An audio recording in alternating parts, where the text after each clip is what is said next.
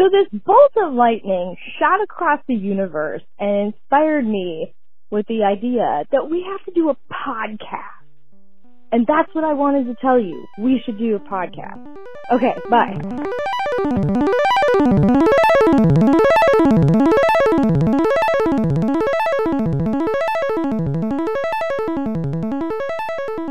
I did it. Okay. Welcome to Feature Creep. Built-in microwave. Semicolon. Yeah. Third wheel on a shitty ice cream date. More tales from abroad. I don't think you're allowed to call them that anymore. Tales from abroad? Is that like a bad saying? No, I just think they don't like to be called broads. Oh. Well. Bad joke. We just won't tell them. We just won't tell them. We just won't say it to their face. Yeah, we just won't say it to their face. No, seriously, abroad as opposed to abroad. I don't know. Anyway. One word as opposed to two. One word as opposed to two. Yeah. The place, not the person, not the proverbial human. Right. Yeah. You're listening to Feature Creep Built-in Microwave. Yes. And if you want to complain to us already about how off topic we are, you can reach us well, by way of someone else. You can't really not directly. Definitely not directly. You can email our CEO and founder and former executive assistant Dana. Yes. And she's at dana@fcbm.io. Yes. Which, if you're a deductive type of thinker, stands for Feature Creep Built-in Microwave. Yes. Yeah. .io. .io, right. We do not have a hotline or a 1-800 phone number. No. Although I've thought about, like, if we ever had enough, if we had interest and people wanted to do like a live show, we could probably set up a phone line that people could call and we That'd could be record so and fun. stuff. You can just call us. Yeah. Well, we did that interview with Wind when she called and just like talked from her phone. Although I have to say, like, the sound quality on that is tough. It's tough to listen to. Well, like, but not everything is a success. Not everything's a success. Yeah. That doesn't mean we shouldn't try. You shut your mouth. Everything has been amazing. We've done everything right. is perfect. Yeah. Everything is working out just fine. So what does it mean to be the third wheel on a shitty ice cream date? Well, you tell me, my friend, because I think this happened to you very recently when you were abroad, not abroad, but abroad, as in traveling to a foreign country, in Germanlandia. In Germanlandia. So I also want to put it in the context of, like, when I sent this topic to you, it was pretty funny because we had been talking about something entirely unrelated, and I was like, oh shit, I gotta go see some friends. Like, I have a social engagement. We were chatting or whatever, and you're like, gotta go do this thing. And I was like, okay, have fun. And you're like, I'm leaving Germany, going away party. Yeah. And then all of a sudden, I just out of the blue, I'm like, hey, here's a topic, third wheel on a shitty ice cream date. And you're like, oh no, what's happening? Is this like the worst situation? Which is funny because you're not wrong for assuming that, considering I was like, I'm going off to this nebulous thing to meet some unknown amount of people to do a thing that I haven't told you much about. Oh Lord, what extemporaneous thing has occurred? Or contemporaneous, I guess. But no, it was not, contemporary. Yeah, it was not terrible. It was actually really great. But there was some debate after dinner about whether we go to the fancy ice cream, like the Italian gelato place. But there were some dissenters who were like, actually, I'd prefer to just go get basically he was like, well, apparently it's shitty ice cream, like down the street, from like a Pinkberry or something, like, kind of like a frozen yogurt sort of, or just sort of like a chain ice cream store. Yeah. And then his wife, or I don't know if it was his wife, I think maybe, it doesn't really matter.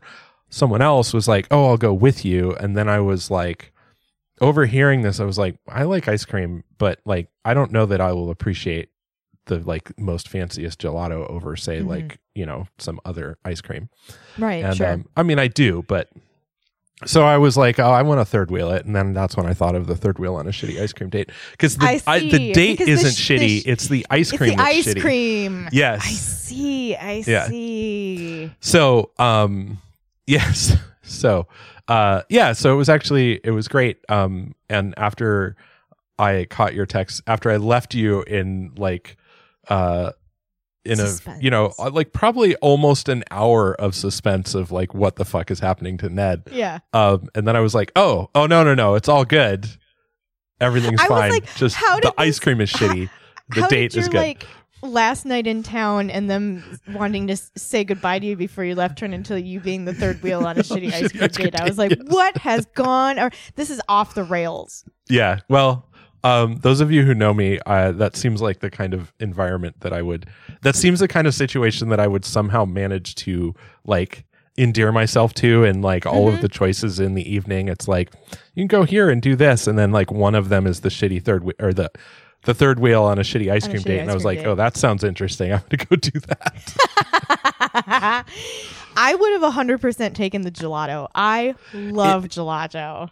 And we did, and it was good. Like we did not go, actually we did both. Like I got to third wheel on a shitty ice cream date and also do the gelato. Because when we went to compare them side by side then? I did not, because I only had the gelato. So what happened was we ended up, we went to the gelato store and it was closing. And so then, as in many things in Germany, there was like an indoor and an outdoor, and the indoor was closed, but there were still some people at the counter buying ice cream. And no one else was willing to just be like, let's go in the outdoor. But then I saw some other people go in the outdoor, and I was like, well, I'm just going to go in the outdoor and get some ice cream. This is my last night. So I just like walked in there and got some ice cream, got some gelato. And they were very polite about it. No one, and the Germans behind the counter were not upset at me for going in the outdoor. So I suspect that it was more just like they were getting ready to close down at the hour, but it was not the hour yet. And so then everybody else in the group just kind of was like, well, we live here, so like we're not going to bother. But then they were like, oh, but we still want ice cream. So then we ended up going to get the shitty ice cream, but I didn't have any of it because I was already eating the good ice cream, or the gelato. And it was very good. It was excellent. I had I can't remember the name of it, but basically like it's not vanilla, it's just sort of like cream flavored, like sort of and then I had a raspberry gelato mixed in with chocolate chips. Sounds fucking awesome. Yeah, super fucking good. I really love gelato a lot. Yeah. I just love the texture of it. It's so nice. I could eat endless amounts of it. There is a similar setup down the block from my house. We have a new restaurant called the Dream Creamery. And it's at the end of my alleyway, and then like half a block down at the next nearest intersection is like the Dairy Queen, and everybody loves fucking Dairy Queen, right? But it's not Dream Creamery. Like if you go to Dream Creamery, they're like, that's $14 for a pint of ice cream. Right. And you're like, I'm gonna pay it, but god damn it. Yeah. And then you never let anyone have more than one bite of that ice cream at a time, because you're like, that was like 50 cents worth of ice cream you just ate. Right. Because you're all paranoid about how expensive it is. Yeah. And how it's not going to last because it's fucking phenomenal. And so they have all these different, what is it? They have one ice cream called cajeta, which is like made from goat's milk custard.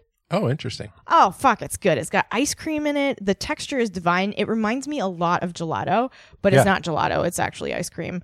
So that means I think that the ice crystals in it are a different like size. Or shape. What's the difference between ice cream and gelato? We're looking it up right now.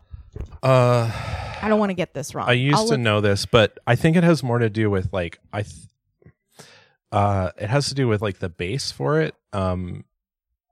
But gelato is just the common word in Italian for all kinds of ice cream. In English, though, it specifically means frozen dessert of Italian origin. But other than that, like I mean, now that I'm skimming through the Wikipedia article, all of the pretentious assholes who are like, gelato is different. Fuck you guys, you're wrong. I guess I'm with the pretentious people. I think there's like a huge textural difference. No, I mean, I think that oftentimes in America, when when it's advertised as gelato, that means a thing. But the fact that you can't call ice cream gelato, you're wrong. Like not you in particular. I just mean like the fact that from anyway, doesn't matter. So the Food Network says that gelato and ice cream are very similar because they contain the same ingredients, but they come from two unique cultural traditions, and furthermore contain different amounts of milk fat. Yes. So gelato is richer and denser than American ice cream. Yeah, it's often and like gelato much richer. is like considered to be more elastic, so it like has a gloopier texture than ice cream, and ice cream is milkier and creamier than gelato. So right, like gelato uses more milk and less cream than ice cream, and doesn't usually put in egg yolks, so it's not a custard base.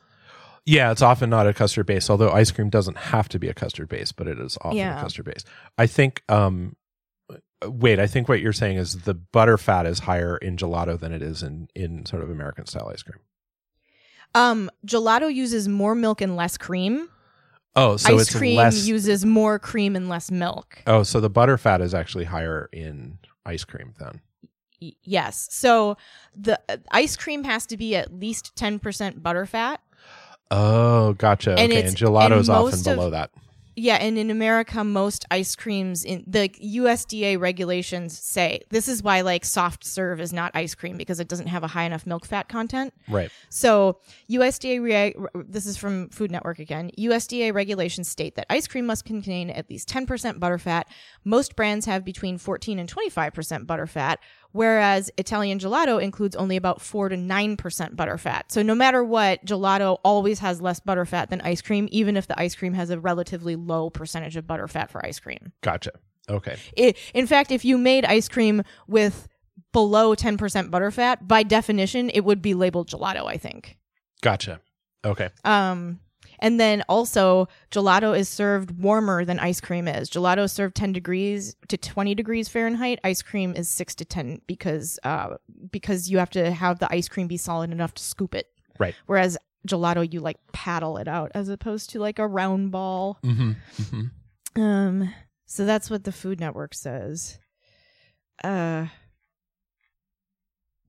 that's the difference. It's interesting to me that like these differences can account for the actual experience on the receiving end, because like to me, gelato feels like the texture and the consistency is like preferable and silkier and has a better mouthfeel to ice cream, even though I'm a huge fan of fat. I love fat ice cream. Like I don't know. It would be interesting to see what the relative fat contents of like popular ice creams are. For example, like what's the difference between Haagen-Dazs and Blue Bunny or whatever? Yeah.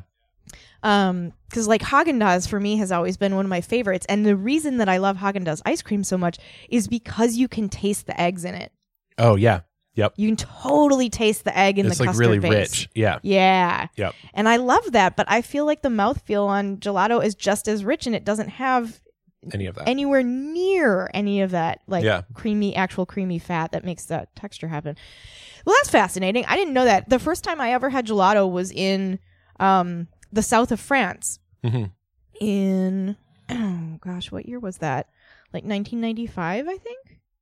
And I was over there for a little bit, and we were down on the coast of the southern coast of France on the Mediterranean near Monaco, and there was this amazing gelato place, and we got like the Lollapalooza of gelato things. It came in this giant clear glass dish, and then there were like a bunch of different scoops, and then they poured like some kind of liqueur over the top of it. So it was like these ice cream balls floating in booze, and it was like really delicious.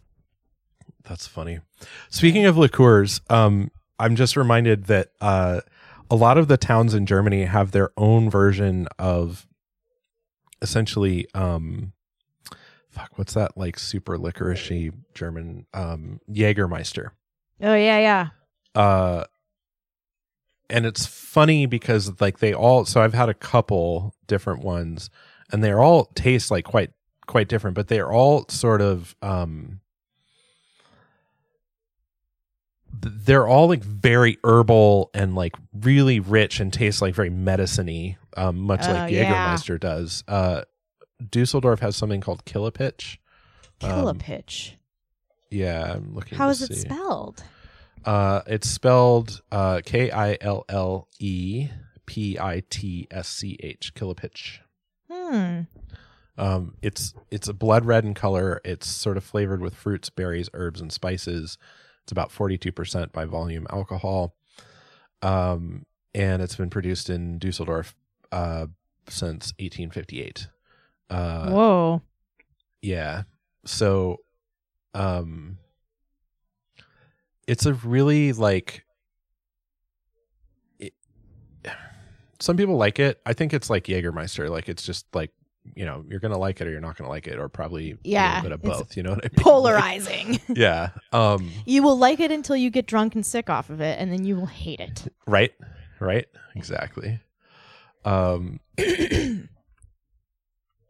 Yeah. I actually don't mind the taste of Jägermeister because I never drank it when people were like, let's just drink to get fucked up. And so I think so maybe one of the first times I had it was like way, way into adulthood. And I was like, oh, I mean, if you like black licorice or anise, this is fucking great. Like it's, right? It's great, but like it's very medicinal, Yeah, and I think that's been kind of my, I feel it's not so far off of absinthe for me, except the texture is completely different. Oh, yes. Yeah, the texture absinthe is very anise. It is. Yeah. I'm not really a fan. I mean, no, I think I like anise, but I don't like it usually the way it's provided in those ways. Like I don't like it in those. Like I think I like it like really lightly flavored, like in a single thing, like maybe like in a petit four maybe, or like in a, I don't know. Like I'm trying to think of like what the ideal, it can be very overwhelming. So it's more like, right. Like I'd like it in, I'm trying to think what I had recently. Like I think it can be a really nice contrast in a dish. So it's like, if it's not like baked into the thing where the flavor just permeates everything, but it's like maybe in like a sauce that's served on the side, or like somehow, where it's like, a little bit of that, and I can kind of regulate like how much of that experience I'm having, then it can be. Mm-hmm. Yeah. What's your favorite flavors of ice cream? Or gelato or whatever. Well, I've since I was a kid, I've always liked the Häagen-Dazs coffee ice cream. Mm-hmm. There's something about it. There's something about it that's like just, good texture and the right amount of coffee flavor. Yep. I really appreciate Häagen-Dazs coffee ice cream. I especially like their coffee ice cream with chocolate chips in it. Oh, sure. Yep. But I think, as we've mentioned on this show before, I hate mocha. I do not like when chocolate and coffee are blended together inextricably. Right. I like the flavors adjacent to each other, but I do not like them blended into a new flavor. Yes. I am not a mocha fan, but I am a coffee and chocolate fan. Yes. Yeah. And Häagen-Dazs does the best coffee ice cream, I think, of anyone. Now, Talenti Gelato, which started here in Minneapolis and then was bought out by like some massive brand, and the fucking recipe changed and everything, and it's worse now because everything in America just like moderates towards mediocrity, because that's where all the fucking money is. And so like we don't get to have nice things, we just get to have cheap things here. So like the gelato, Talenti Gelato had a coffee ice cream as well that had chocolate chips in it. It's divine. They also have a raspberry with chocolate chips in it, and it's like phenomenal. Oh. But, all things fall apart. Mm-hmm. Their double Dutch chocolate flavor is great. It's chocolate ice cream with dark chocolate chips in it, and it's really, really great. Oh, that sounds fantastic. Mm-hmm. And then they also come in like these great containers that are plastic that you can reuse, and they're like clear and see-through and really high quality, so you can use them for stuff in your house, which is what I do. Yeah, they are. Those containers are pretty great. They have these, I saw when I was in Germany, they had these like canning jars that are, the lids don't screw on. They just sort of sit. They're more flared. The jar, like it's an open mouth jar. Like a Weck jar. I don't know what a Weck jar is. Oh, it's like a jar that's the size of maybe a pint, and it's got like a little lid. 100%. That's what it is. It's a Weck jar. Oh. Yeah. Good job. Well, there you go. Nailed it. Yeah. And the ones, but they're very, no. So they have these Weck jars. I'd just never seen them before, and they were really cool. But a Weck jar, so everybody's like, well, what the fuck is that? So, the ones looking at their website, like they come in all kinds of shapes and sizes, including the more traditional canning jars where like the mouth and is which website more is narrow. This? Weckjars.com. That's WECKJARS.com. But yeah, touche. But Weck jars, the ones that I saw in use a lot were like a wide mouth jar that tapers like a inverted cone a little bit. Like, I mean, it's flat bottom, so you can sit down, but it's like tapers out a little bit towards the mouth. And then the lid sits on just an orange rubber seal, and then there's some spring clips that keep the whole thing shut. Yeah. And these are fantastic. And I had no idea they existed because I've, used canning jars for canning. Which I think canning jar, like the typical like ball jars. Yeah. And then also I can't remember what the other major US brand is, or the one that gets sold in the US. But they're fine and they last a long time and they're great for canning if you're really doing long-term storage. But if you're if you're doing more canning like me, where it's like I can something and then it's going to get used within that year, and it's also like they don't need to be that like shelf stable. Yeah, like in perpetuity. It's shelf stable in the sense that like they're not getting shuffled around a lot. Like they don't need to be stable in transport the way like the ball jars and things like that, where it's screw on lid and everything really seals tightly. Although I suspect these seal and hold pretty tightly anyway, because you end up creating a bit of a vacuum inside as they cool, and then it seals pretty well. So, but anyway, I thought it was cool, and I don't know why that came up now, but anyway, canning jars. We were talking about our favorite flavors. Oh, favorite flavors of ice cream. And then we got onto Weck jars. Yeah. Well, the Weck jars, the ones I'm talking about are the mold jars, apparently, because you can jars. Yeah, because I imagine like you could make you could make Jello in them and turn them upside down and then leave, because it could slide smoothly out because the opening is not smaller than than the rest of the jar. So yeah. And what were they using them for in Germany? All kinds of canning stuff. Like you could buy, like when we went to a garden center, there was a bunch of like various kinds of canned vegetables that you could buy there, and they were all in the Weck jars. So yeah, it was very cool. That's fucking cool. Yeah. So yeah, I really love. We're gonna have so many tomatoes from my yard this year. I have Dr. Lyle tomatoes, White Queen tomatoes, Amish paste tomatoes, Sarah Reynolds orange tomatoes, Japanese Truffaut tomatoes. God, is that all of them? I mean, just so many different varieties of tomatoes. We have like in the neighborhood of 20 or so plants. Really? More than 20, yeah. And in some short order, I'm going to be making a lot of fucking tomato paste over here. It's going to be delicious. Well, that's fantastic. Yeah. What other interesting things did you do in Germany? Or eat in Germany? What interesting foods? Well, I thought it was interesting that schnitzel. I had some schnitzel. Schnitzel is fine. Like they have a lot of good meat there if you like meats. They definitely known for their sausages, and it's not wrong. Like all the kinds of different kinds of brats and wursts and all of the schnitzels and stuff. Schnitzel though is not what I thought. It's like cut up. Usually, like the way it's prepared, it's not served as like a sausage or whatever. Is it like an ingredient in other things?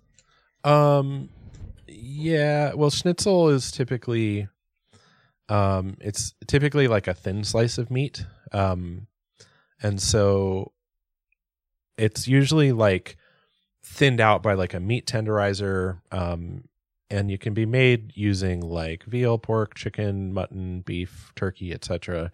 I'm paraphrasing from the Wikipedia website just so that I'm not sending it wrong. Misinforming. Yeah. But the dishes I had, usually it was like, I think it was usually pork, and it was often like mixed in with something kind of like either like a heavy sauce, like a tomato sauce, or with a few vegetables.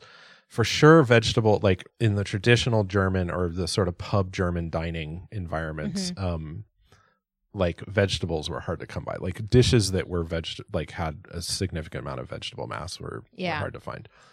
Usually it was like, a meat, a starch, and a sauce. It's good. I mean, the food was very good while I was there. I really enjoyed it. But you're like, oh my God, someone feed me a fucking salad. Yeah. I will say, like, also that I thought it was interesting that much like here in Southern California, where we have a lot of Mexican food or Mexican-like food, it's Mexico's not like a monoculture of like their one thing they produce is tacos. Right. Although I would say Southern California may be that monoculture of the one thing we produce is tacos. But anyway, much like our proximity to Mexico means that a lot of our food is influenced by and also prepared by and served by Mexican people of Mexican descent, or South America potentially, depending. But Germany also, by its proximity to Italy, has a similar situation where they have all these really great Italian restaurants. You can get quite a lot of good Italian food there. England's a little funny because it's like not actually so close to India, but because of its relationship with India, we don't need to get into that at this moment. But they have a lot of like, the best food in England is not English food so much as it's usually Indian. Like they have lots of good Indian restaurants, I'm by no means like a world-renowned food critic, nor have I traveled nearly as much as some. But there is that in Germany. It's very interesting to see like there's quite a lot of influence from Italy because you have immigration. You have immigrants from Italy or migrants. Depending. And because they're part of the EU, like it's not so loaded as it is here in the US, where it's like, fuck you Mexicans for being over here, but also give me my goddamn taco, like what, or whatever the fuck it is. Right. Anyway. Fucking taco. Yeah. Go pick my fields and then come make me some tacos and then get the fuck out of here. Right. I don't actually think like I mean, I think that for sure we have a problem like in the US and definitely here in San Diego, like for sure there's some amount of prejudice, but I don't get the impression that it's it's certainly not on the level of like racism that we have, a history of with black people necessarily, or like, but it's not better, it's not like, oh, well, then it's fine. Yeah. So anyway, what do I know? Nothing. Yeah. Nobody knows anything. Right. It's just some guy with a fucking opinion. It's just some white guy. Some white guy on a podcast. Opinion. So we talked about this like briefly, or like we texted about it, but we never like really did anything with it. Topic change, unless you want to keep talking about Germany. Swerve, dodge, swerve. Another thing abroad. Yes. There's this new place that a company called Neom, Neom, which is all in capitals, has the team at Neom. This is from Design Boom. The team at Neom has already begun construction on Saudi Arabia's zero gravity, in quotation marks, whatever the fuck that means. Yes. Zero gravity city, The Line, and The Line is all in caps. Yes. The group is reimagining how a city is built and what sort of life is possible within its mirrored walls. The colossal scale of the proposal has never been seen, and its concentrated proportions unheard of. The Line is a rejection of the sprawling suburb and a hyper-exaggeration of the super tall skyscraper, often referred to as a ground scraper. The singular structure will stretch 170 kilometers over 100 miles to house a city of 9 million people. And the artistic renderings of this thing, if you can imagine, are just a super tall, super skinny building that stretches 100 miles long. So if you want to get from one point in the line to any other point in the line, you have to go through all of the points in between. There's no like cutting across town. So I have a few questions. Because it's a line 100 miles long that they're going to cram 9 million people into, supposedly. Actually, I have a speculation based on what you told me. Okay. I imagine the conversation went something like this. You know what sucks about suburbs? Everything's so far apart. You know what sucks about living in the city, though, is like you're just on top of each other. Right. So let's take the worst of both worlds and build one giant megastructure where everything's too far apart and yet we're constantly on top of each other. Right. Yes. Nailed it. Right. So the proposal dramatically rethinks the built environment's relationship with the natural environment, claiming that the car-free place will be powered 100% by renewable energy and will operate at net zero. What's more, it proposes an entirely alien way of life with its occupants living along a stark boundary between the hyperdense city itself and a wild, untouched desert. So they're planning on building this fucking thing. In what is currently and most assuredly in the future to be an almost utterly inhospitable place for humans. Yes. Like, there's nothing around it. There are no in situ resources. There is no way to farm or grow anything here. Yeah. To put the scale into perspective, it would take over an hour or perhaps 2 hours to drive from end to end in a car, assuming that you were driving like 120 fucking miles an hour. Mm-hmm. The team claims that within this structure, there will be a system of high-speed transport such that you could reach end to end in no more than 20 minutes. Mm-hmm. So, a bullet train? Tall and narrow, the city will be 500 meters above sea level and 200 meters wide. So, in other words, the building itself, if you imagine a skyscraper, 1,640 feet tall, 650 feet wide, and then just stretch that out for 120 miles in one direction. What? Sorry, can you say that again? So it is 1,640 feet high. Yeah. 650 feet wide and 120 miles long. Yeah. So it's basically a skyscraper, but instead of having a footprint that's a city block, it's a footprint that covers 120 miles in a straight line. How? So it's going to be taller than the Empire State Building, but 120 miles long. It's basically just a giant fucking wall. It's a wall. It's a straight wall. It looks like a wall. A mirrored wall. But why in a line? Like, why not in a circle or an S-curve or? So the person who designed this, the director of urban planning at NEOM is named Tariq Kadumi, and he says that zero gravity urbanism is an expression we use to describe the reduced dependence on the natural ground plane by creating multiple vertically organized ground planes at height. By doing so, we would be essentially building a new topography around which urban life is generated. This new approach reduces the line's physical footprint to 2% of that of a conventional city of similar population. So basically, in other words, instead of having people spread out from the epicenter along the ground, they're spreading everybody out not in a circle that radiates from a central point, but in a straight line across the ground, which then rises higher in the air than the Empire State Building the whole distance of that line.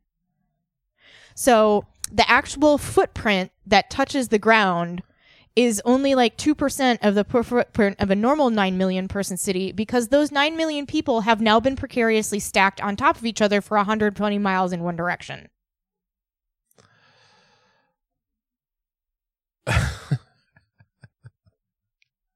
So it says the line's physical footprint has been reduced to 2% of that of a conventional city of similar population.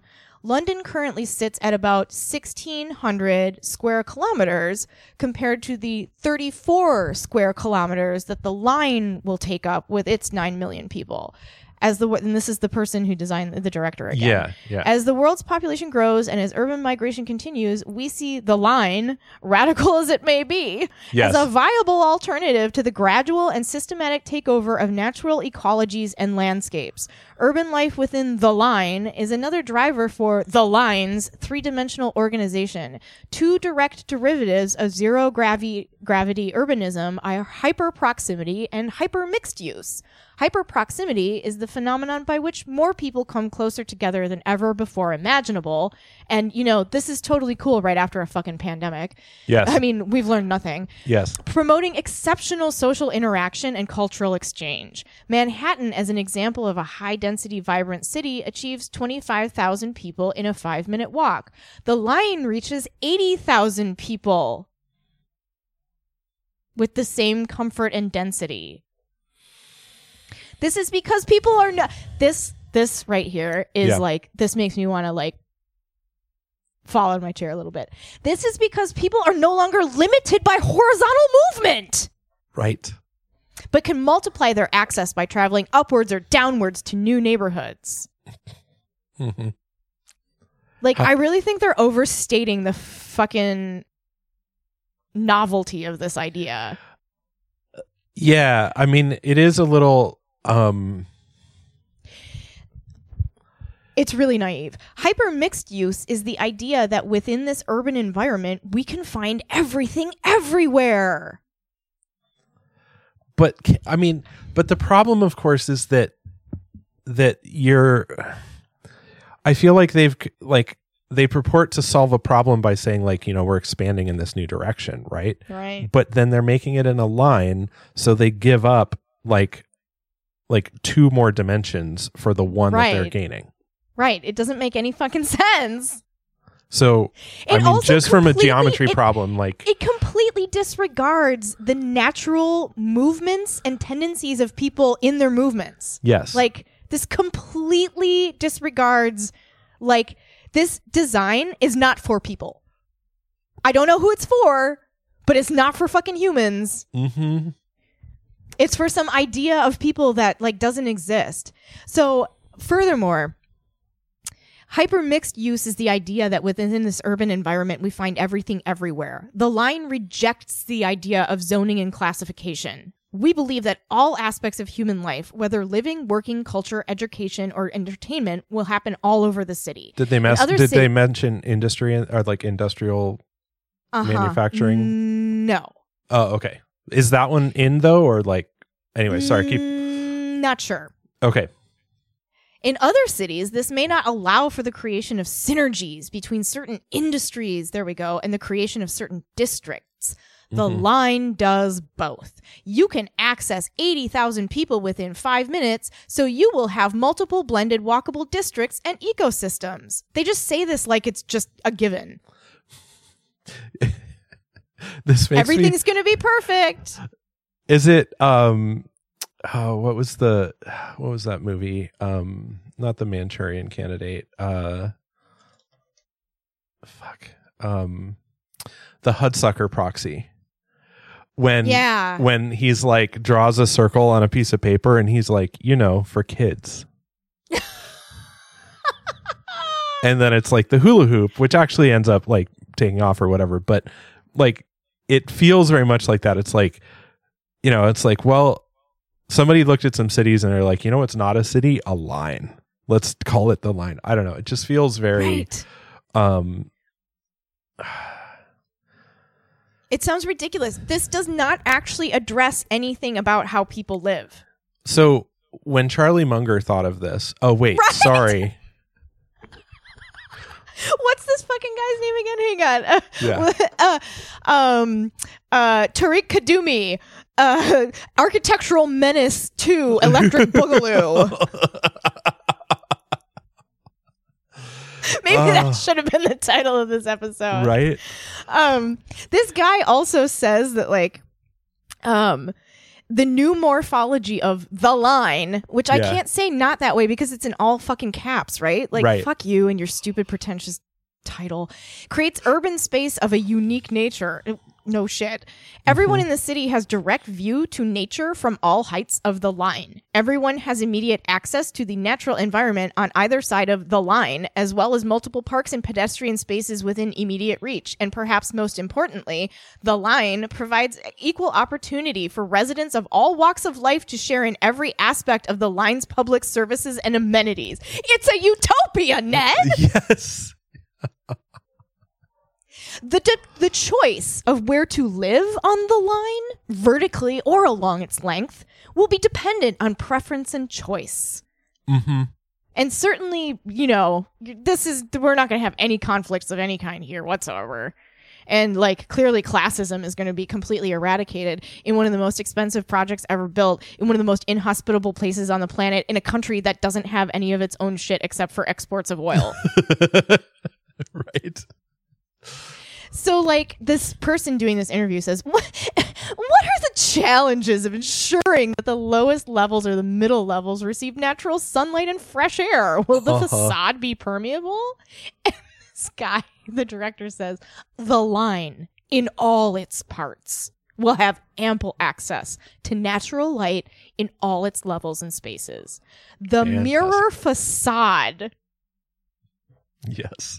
The mirror facade. So this giant thing, this giant glass object in a desert that sometimes reaches 140 degrees Fahrenheit. Uh-huh. Will allow sunlight in through the sides of the city in addition to the light received directly from above. The facade will have ample opportunities to allow the city to breathe, as the space within the mirrors is a combination of outdoor space, parks, plazas, and walkways, in addition to indoor, private, and public spaces. Our role as planners is to measure and choreograph the amount of light that's filtered through the mass of the city. Southern light will bring a certain perceived and physical warmth, i.e., you will turn into a goddamn hot box. Right. In a fucking glass building 1,600 feet tall in the middle of the desert. Northern light will bring in cooler light with less heat gain. We're blessed to be in a region that has an abundance of light. Fucking overstatement. Or understatement. And so the challenge will be to create the right combination of light and shade. When speaking of enhanced livability, landscape plays a major role. Within the vibrancy of the city, landscape areas uh-huh. are organized at height around the idea that all residents should have access to everything from district to neighborhood parks and a variety of public spaces between. This is one of the metrics that we simulate and refine to make sure of the equitable nature of the city. Mm-hmm. Landscapes in the line will be outdoor spaces. As with all cities, they will have ample access to light and fresh air and an unprecedented opportunity to also be shaded. An unprecedented opportunity. To be shaded. What is an unprecedented opportunity to be shaded? I don't know. That's so... Like, do you feel like this person is a total fucking scam artist? It does feel like really intensely over the top, like hyped. This basically seems fucking impossible. Like... can you explain the plans for transportation? Are there different methods of moving short distances versus long distances, and horizontally versus vertically? Could one travel upward 2 levels on foot, or would an autonomous vehicle taxi residents short vertical distances? And Tariq says, moving around the line is primarily based on walking. So which makes total sense because it's 120 miles long. And everybody has access to everything at all times. I will say that if this thing is built and it exists to the extent that one can travel there, I would probably absolutely attempt to walk the entire thing, like as a backpacking trip. Do you know what I mean? Yeah, me too. Yeah, like They're never going to build this in our lifetime. This is never, ever going to happen. No. So, dude says... basically the only transportation anyone's mostly going to do in this enormous fucking monolithic structure that's larger than anything ever built on the planet ever before and completely made out of glass and barely touches the ground at all. Right. The basic way that you get around this thing is by walking. So, because everything is everywhere all the time, so you should never have to go more than several kilometers anywhere ever for the rest of your life forever. Right. So you can take an individual or a group shuttle that will transport you on the same level that you're already on. Yes. If you need to go more than 10 kilometers. Huh. When you need to travel distances along the 170 kilometers of the line that are more than 10 kilometers of it, so if you need to travel more than 5% of this building at any given time, you need to hop on a high-speed system on the ground level. Is there, now I don't know, but I suspect there might be some portion of most human populations that are unable to walk or would find that distance a significant hurdle. Yeah. Something to consider. Yeah.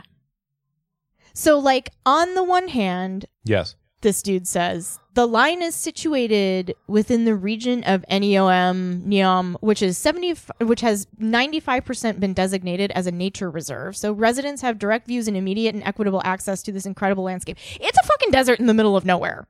Right. Not that can't be an incredible landscape, but also... It's on a coastal desert overlooking the Red Sea. Like, it's fucking sand and desert, and like if you go outside, it will kill you. Right. It's like the landscapes of the line are the areas of several kilometers north and south of the line. This will be regenerated through limited grazing, the introduction of water, and seeding native and experimental flora to create an enhanced natural landscape. They're basically talking about greening the desert in a portion of the planet that is expected to increase past 150 degrees Fahrenheit.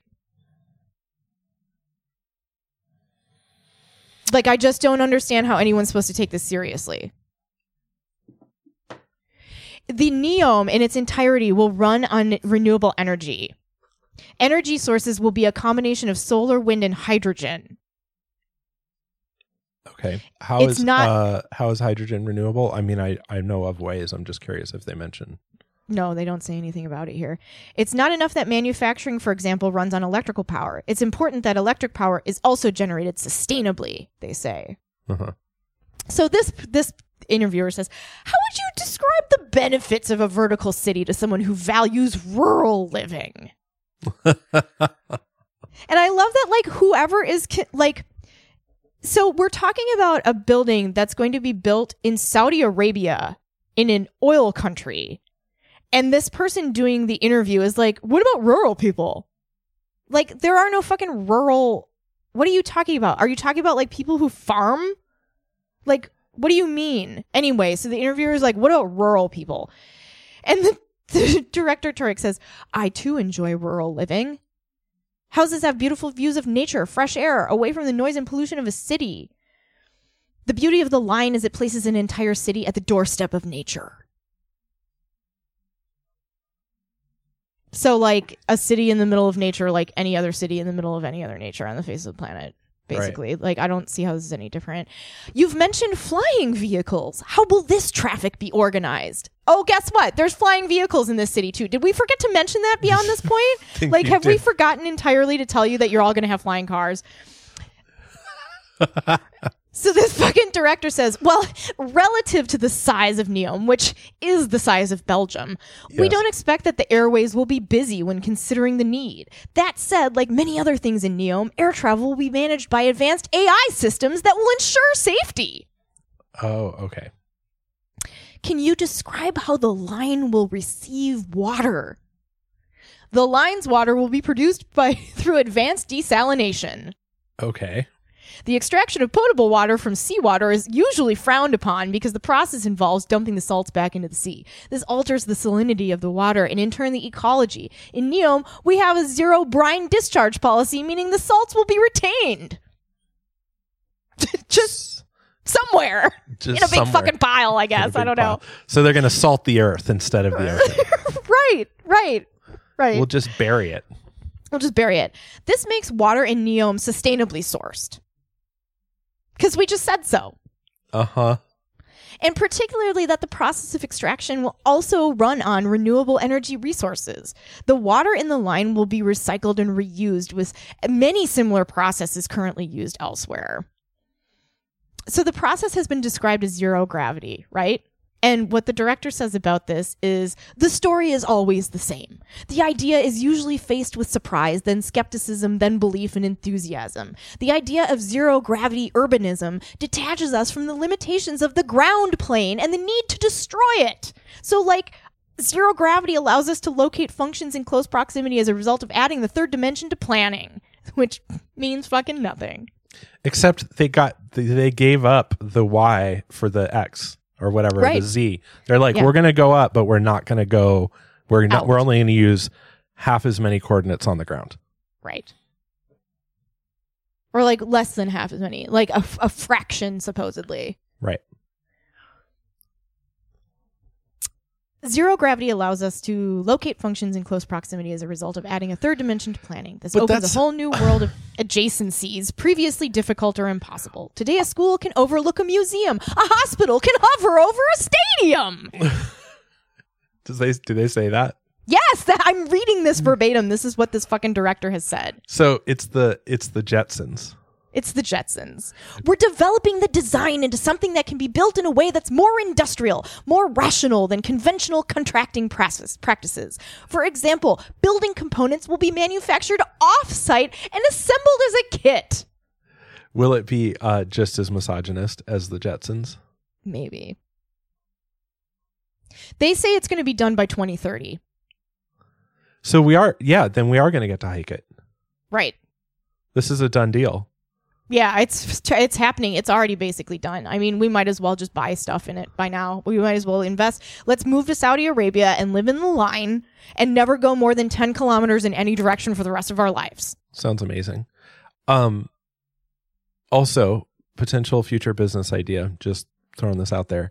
Yeah. We run like a cab service on the outside on the ground with cars, so that like when people actually want to get around, we're right there and they can just come out of the city, get in the car, and we'll drive them down the line to their next stop for a very nominal fee. What do you think about this? Nominal fee. Yeah.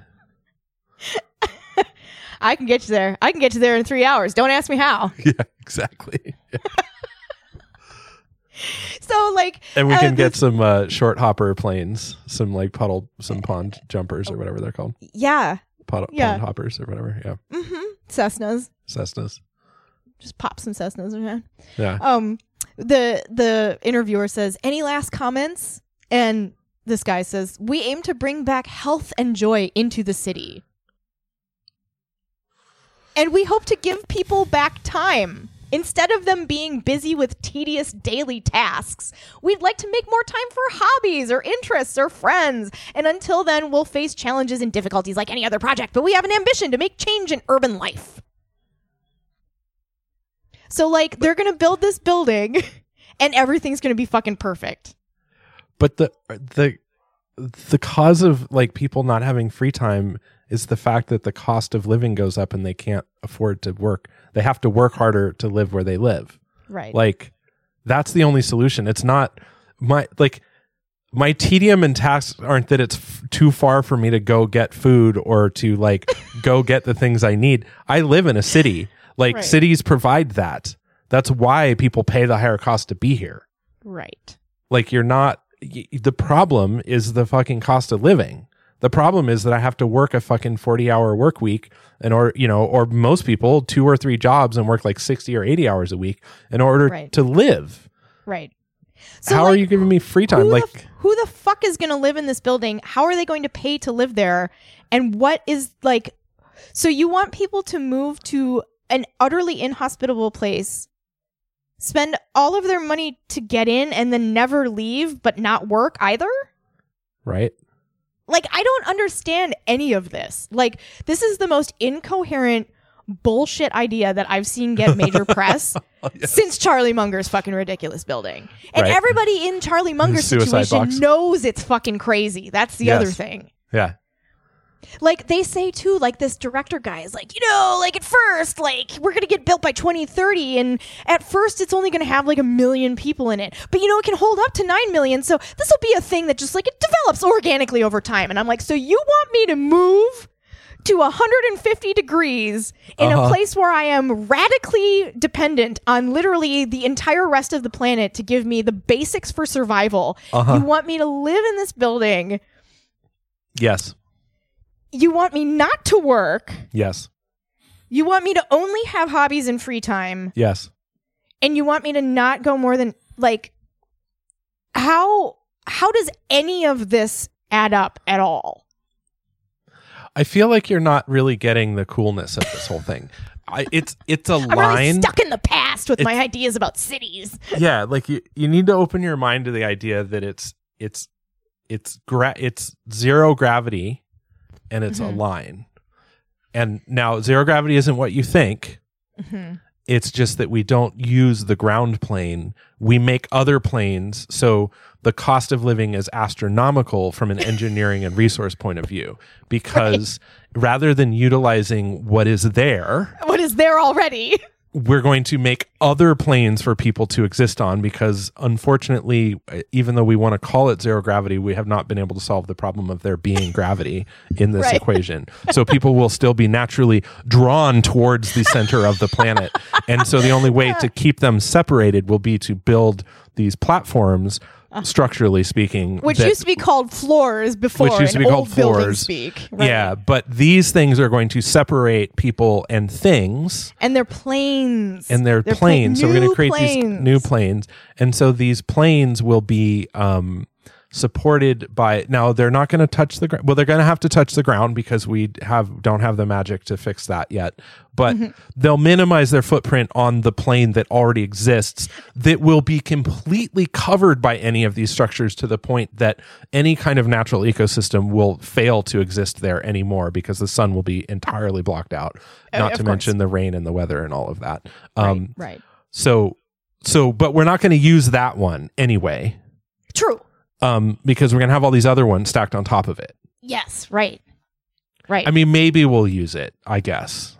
Uh-huh. If Ned wants to do his like super Uber service down there, he can drive people around in cars. Right. I mean, like, let's just say for a second, though, that like everything isn't everywhere all of the time. Yes. Which I'm pretty sure is some kind of a violation of like the fucking laws of physics. But, we'll just hypothetical here for a second. Let's just spitball this for a second. Yep. Let's just say that like,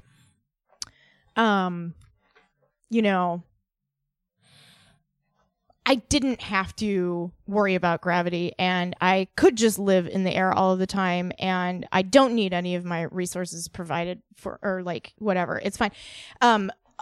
I feel like this sort of overlooks like the possibility that there might be just one thing of one kind in this building, and it might be at the other end than the end that you live on. Like, I mean, I think that might be a possibility. That could be a thing that happens.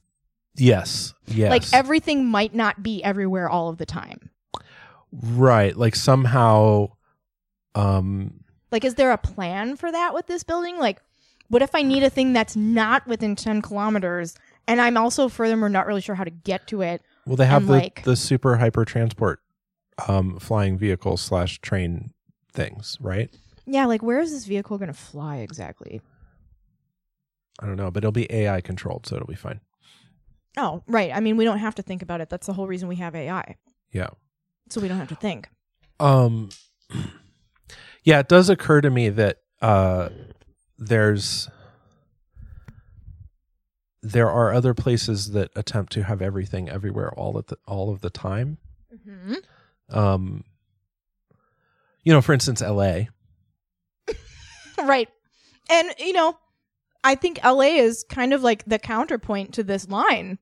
Yeah. Sorry, the line. The line. Not this line. Get it right. Get it right. The line. It's kind of like, the opposite of LA. Yes. So, touche. How is it the opposite of LA, though? Because it's straight, in a straight line. Straight line built into the sky, all skyscrapers, not sprawl on the ground. Gotcha. Yes. Right. Like, so, like, scoop all of LA up, pile it on top of each other, and then stretch it out in a long line. Yeah, that would be it. I sent you a picture of the line if you'd like to look at it. Well, it's not actually a picture. It's just a rendering because it's not a real thing in real life, and it probably won't ever be. Oh, yes. Okay. So, first of all, let me describe. Imagine. This is what I think of when they had that. When there was that, like, for a long time, there was that sort of like urban legend of like the only man-made structure you can see from space is the Great Wall of China, which you can't see from space. No. So this has that. First of all, the view is as if I were looking down from the space station a little bit. Like the way the land is it looks microscopically small. You can almost see the curvature of the Earth in this photo, right? Yeah. And it's sort of a and then there's just this white shiny wall that sticks up like and it's just an impossibly straight line just carved into the earth or just laying on top of the earth like just a giant ruler laid down on its side. Good description. It's I mean the rendering is like very disappointing. Like it's not awe-inspiring in any way. Like I think the fact that they tried to add like the sun behind the wall with some good lens flare kind of feels to it, right, is them trying to make it look more majestic than it is, which really what it looks like is just like some kind of I don't even know how to describe. Like all I can say is like it looks horribly inorganic. Just incredibly inorganic against the background. Yeah. It looks like a surgical cut. It looks basically impossible to maintain. It looks it looks impossible to maintain. It also like it looks like this like kind of fucked up barrier. Like this is the wall that everybody wanted to build. That everybody wants on Mexico and between Mexico and the United States. Yeah, yes. Like that's kind of what it looks like. It's just this like impossibly tall barrier. Yeah. It doesn't have any. I mean, the renderings of the inside are these like lush green forests, which are just like impossible to maintain over a long period of time. Not to mention the amount of like different kinds of infections and diseases that come out of there just for the plants alone. Forget about effects on people. Like the fact that it's like, oh, yep. And now our entire, like this ecosystem that they have, this like beautiful green, lush, like hanging garden look, to me strikes me as like, you know, it'll look like this for 1 year and then the next year it will look horrible, rotten and dead. And you'll have all this dead biomass you don't know what to do with because they haven't properly managed the fact that, you know, the way plants grow like this is they chew up their environment. Right. So you can't maintain a structure under them. They will ultimately destroy it in order to continue to grow. Exactly. And live. So either the trees will survive or the building will survive, but not both of them. Right. Right, exactly. You're just going to be at war with this, like, you know. Yeah. There's none of this strikes me as that sort of like that meticulously maintained like Japanese garden kind of balance, of, like,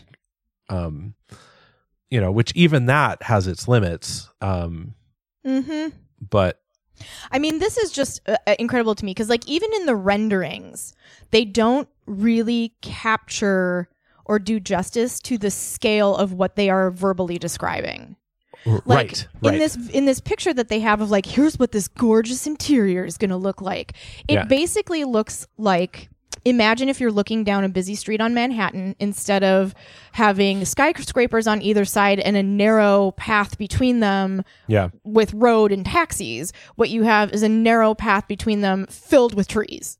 Yeah. So it looks like where the road through Manhattan would be, there are trees, and on either side where there should be skyscrapers made out of like steel and metal and glass and concrete and stuff like that. They have these renderings of like different, it looks like the inside of a fucking shopping mall, right? Yes. With like little skyways between the layers. So I'm counting up here and I see fucking waterfalls. I see trees that are clearly intended to be full grown. So they've got to be like 50 to 70 feet tall. Yeah. I see a bunch of stuff and all of these tiered, levels of this fucking line building with like these intermittent connecting skyways full of trees. I mean, those aren't going to be overweight also, immediately. Just the level of humidity that's going to be in this space based on the heat, it's going to be stifling. A fucking waterfall in this representation. And you're going to have, since going off the rendering of this like enclosed, not to mention it's a mirrored surface on the outside. So it's just this like continuous glass wall, the whole way up. So there's not going to be any way to regulate the heat whatsoever. There's going to be no airflow at all. No, despite what it's just going to be stifling. Yeah, it's ridiculous. They mentioned there would be good airflow, or? Well, they said like there's going to be airflow and access to natural light on every single floor of this entire thing the whole way down. Okay. Which is just a physical impossibility. Yeah. That violates the laws of physics. Like, I'm not trying to be flippant. I'm being serious. You can't put everything in the same place all at the same time. It's a law of physics. It doesn't work that way. Me and you cannot be in the same fucking space-time. Nope. Like, your molecules are there. My molecules are over here.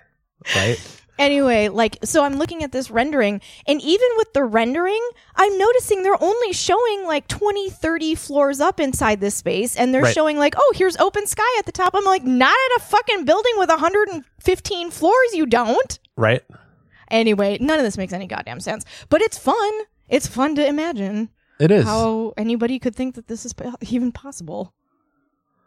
Yeah, I mean, I would like... The renderings make it, these drawings and artist depictions look beautiful. Right, but like... It's like amazing, this like beautiful, lush, like green spaces that you live in, and anyway.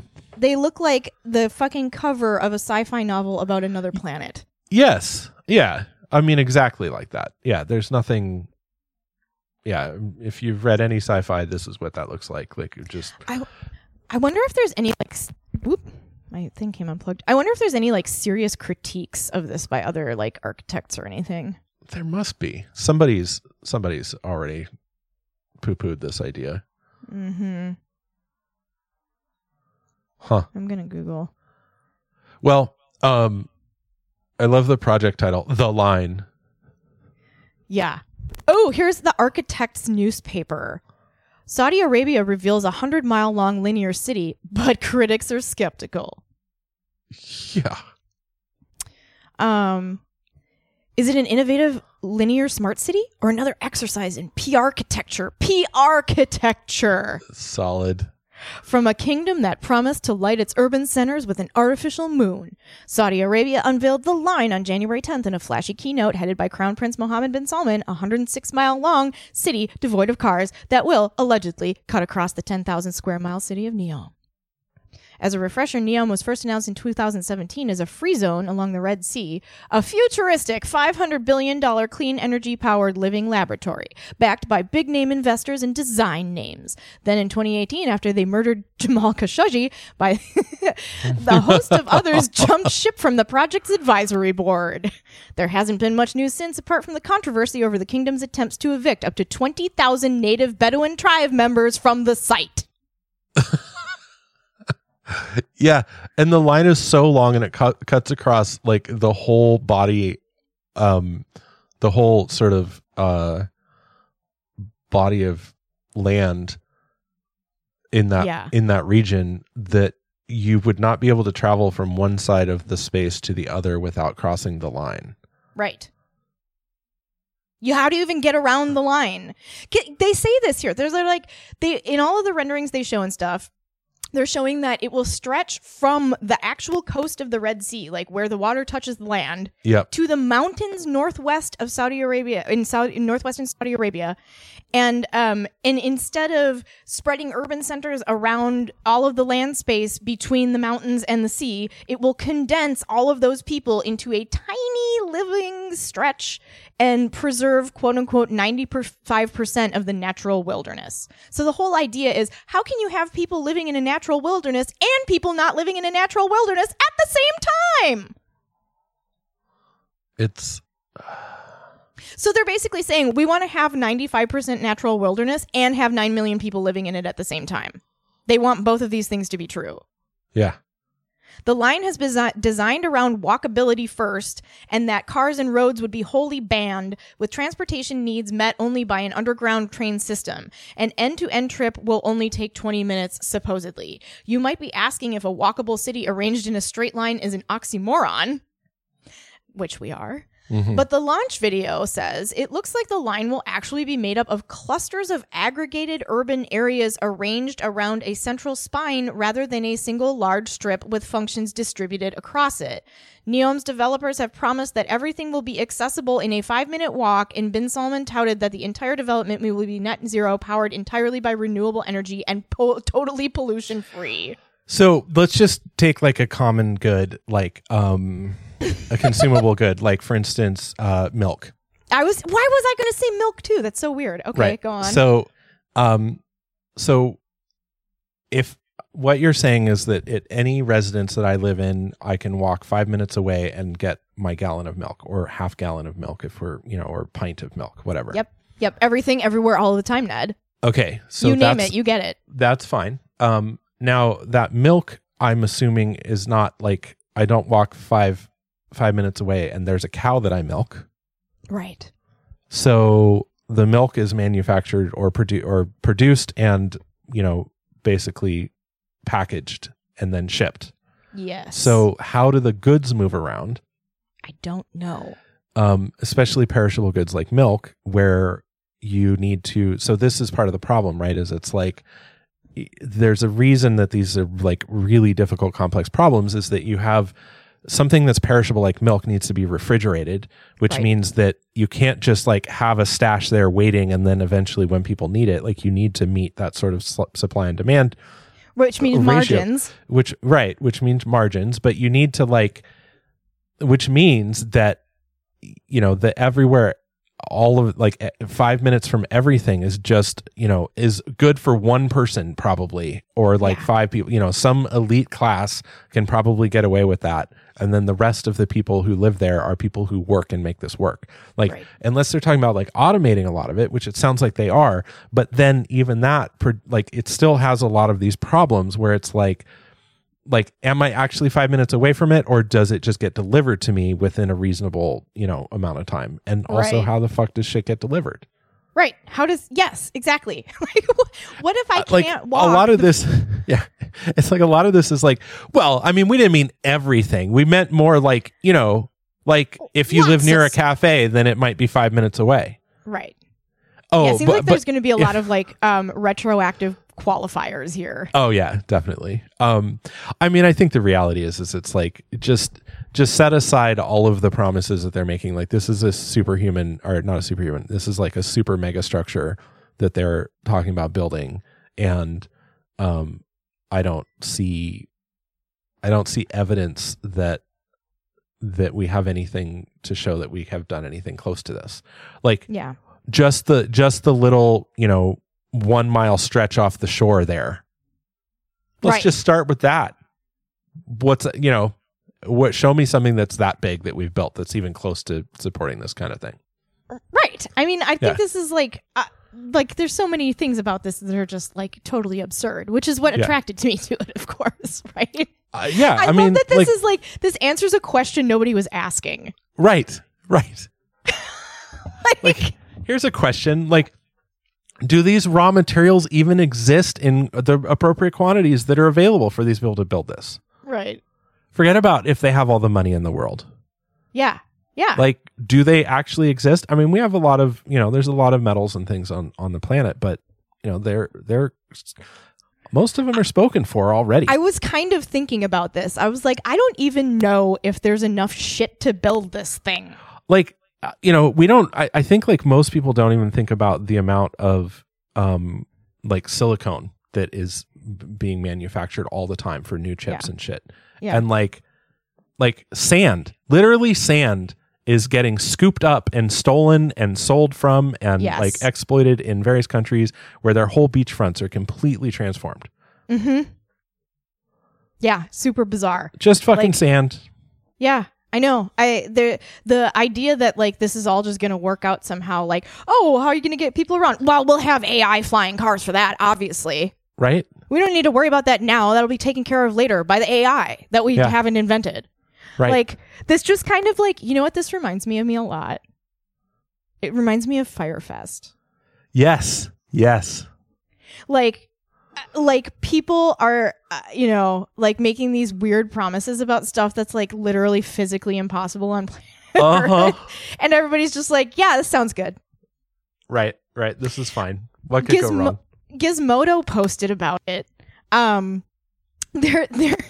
Their post is a little bit less forgiving. It says, vicious Saudi autocrat Mohammed bin Salman has a new vision for NEOM, his plan for a massive $500 billion AI-powered, nominally legally independent city-state of the future on the border with Egypt and Jordan.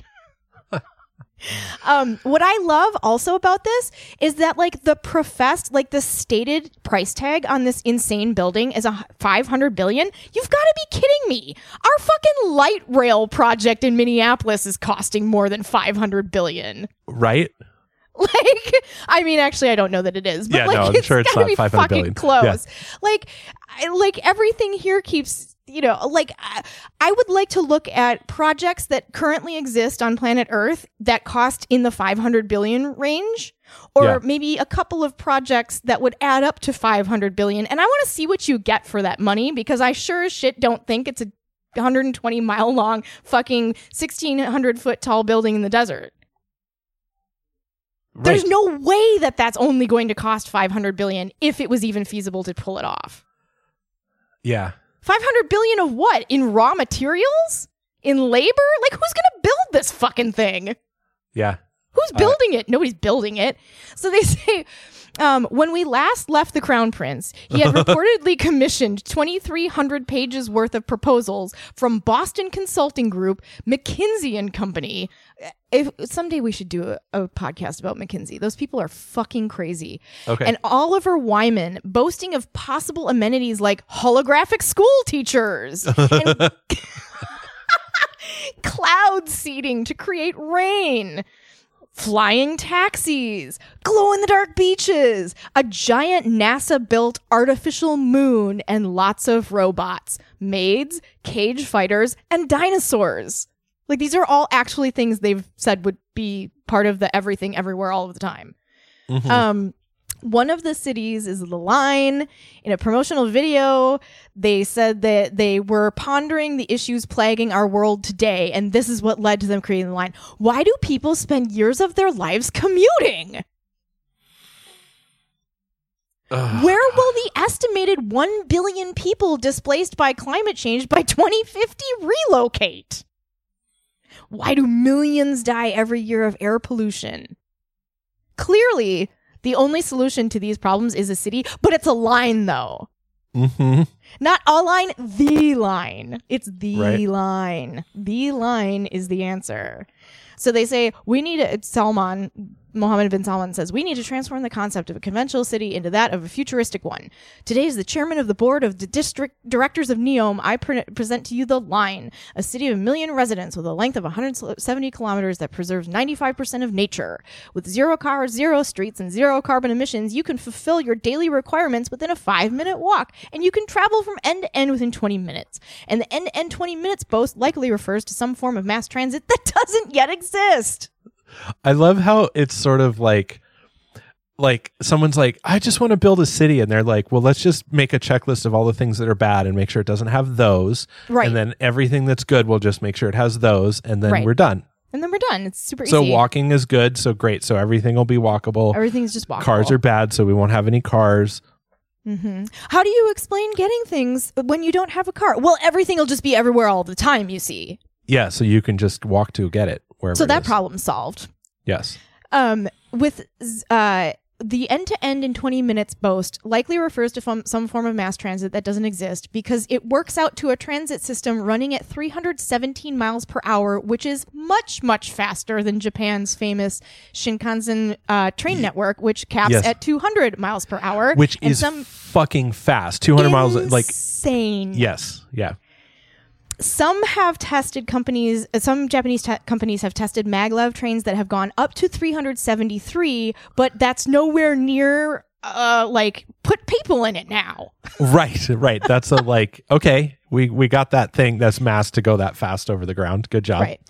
Yeah. They also say, Gizmodo says, from there, the prince goes into statistics babble with 30% less infrastructure cost, 30% better quality product, 100% renewable energy. The line is a project that is a civilization revolution that puts humans first. There will be plenty of details that will be unfolded later, but for today, we leave you with a video about the announcement. And then the video talks about it being a spine with no roads or cars, and also like replacing outdated city services with AI, which Gizmodo says, okay, sure. According to Bloomberg, Saudi officials... So like everything now is phone trees? Yes. Right. According to Bloomberg, Saudi officials project that the line will cost around 100 to 200 billion of the 500 billion planned to be spent, and will have a population of 1 million people. Yes. With 380,000 jobs. 1 million people, only 38% of them employed. Okay, so the remaining 60-ish% would be employed somewhere else, or they would just not have jobs? Oh, right, because they'd have so many great hobbies. They have the hobbies, which are everywhere all of the time. They're too busy to work. They're too busy to work. They're doing hobbies. Right. A website for the project contains videos of the supposedly brightest minds speaking in vague but upbeat terms about the revolutionary potential of the line, and fielding softball questions from interviewers, such as somebody asking, why is this project one of the most exciting of your entire career? And this person says, I feel like I must be one of the luckiest guys on the planet, because this has such an amazing ambition, but it's not about developing cities and creating a livable city environment for people. It's also about an incredible commitment to the protection and the presentation of nature. In fact, our cities will have a net benefit to nature. Okay, well, can we just call it on that? Yeah. Because I both have to go, and also I'm not sure I have much more to add that isn't just like going down the rabbit hole of like more inane shit that people have to say about this situation. I just love it. I love everything about where we're going as a species. Yeah, it's fantastic. Everything's great. Feel amazing. Where are we going to put 1 billion displaced people from climate change? Put them in a hyper expensive building where no one has a job in the middle of the desert. Yes, right. Right, exactly. Yeah. Great. Well, this has been another episode in the fascinating cultural differences between nation states on the planet USA, planet Earth, planet Saudi Arabia, planet Germany. I have a random tip for living well in hell. You do? Yes. What is You can actually live there pretty soon by 2030. It's called The Line. It's called The Line. All right. Test your mettle. Test your mettle. Live the line. Yes. Yeah. Well, if it does get built, look for Meg and Ned wandering around with microphones and headphones on, trying to contextualize the line for the rest of humanity. Oh my God, we totally will too. There'll be FCBM or feature creep : built-in micro. I mean, speak of like feature creep. Holy shit! That's why I wanted to share this with you. I'm like, this has everything. It says it right on the tin. Everything, everywhere, all of the time. Yeah. Yes. Okay, fantastic. Also, I heard that's a really good movie. I have not seen it yet, but oh yeah, I said it the other day to Dan, our friend Dan, and I got the title wrong, but he thought it was like kind of a funny title mix-up because it actually pertained to something about the movie, which I didn't know. And anyway, I haven't seen it yet. Have you seen it yet? No, I haven't. But maybe when we watch it, we can chat. That would be good. We can do a review. Yes, we'll review. Okay. All right. We'll go back to your job. I mean, obviously, you don't live in the line because you have one. So yes. Yeah, obviously I do. Okay. Cool. Well, thanks, everybody. Okay, thanks for listening. Don't live in the line. Or do. But probably you won't because it's not going to exist. If you do, write us an email about how excited you are about living in the line. Invite us in. Okay. Okay, bye. Bye.